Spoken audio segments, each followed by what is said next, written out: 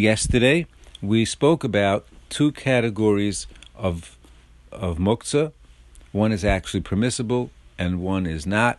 Kli shemalachto leheter was a vessel whose primary and majority use is for something that's permissible. We gave an example of a watch that has some buttons for other functions, but it is bought and sold primarily to tell time. That was perfectly permissible to move and not muktzah, even though we cannot push the buttons. Then we mentioned the kli shemalachto le'isser, where the primary and majority usage of the item, like a hammer, is for something that is not permissible on Shabbos, to bang in nails, to fix something. And it is clearly not bought or sold to crack open walnuts, which may be permissible, which is permissible, but that's not why it's bought and sold, and therefore it's considered a kli shemalachto le'isser, and it is considered muktzah. We will differentiate this category.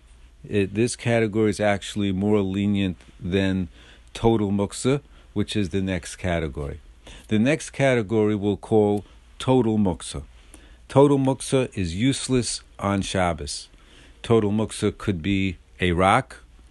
It could be a raw piece of meat or fish. Again, not sushi, obviously, because we eat sushi raw, but a piece of fish that has to be cooked and that nobody would eat raw. And this presents, and we'll discuss all of this, Be'ezus Hashem, this presents some issues when you open up your freezer and you want to take something out from the back and you have frozen fish or whatever have you that you cannot eat without cooking, and you have that in the front, and how do you move that away if it's muktzah? So that is muktzah. As well, in your pantry, perhaps you have a box of pasta, of raw pasta. Pasta cannot be eaten raw, or those pastas that cannot be eaten raw would be muktzah, because it's totally useless. We can't cook on Shabbos, and therefore it's totally useless.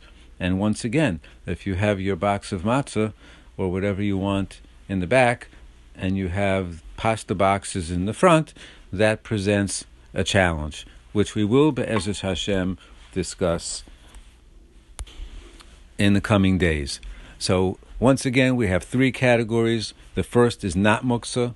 It's kli shemalachto leheter, a vessel primary and mostly used for permissible. We have the middle category of kli shemalachto le'isser, primarily and majority use for something that's not permitted. That's our hammer. First one was our stopwatch. And the third one is total muktzah, which is a rock, which is raw foods, and a whole bunch of other items would fall into that category.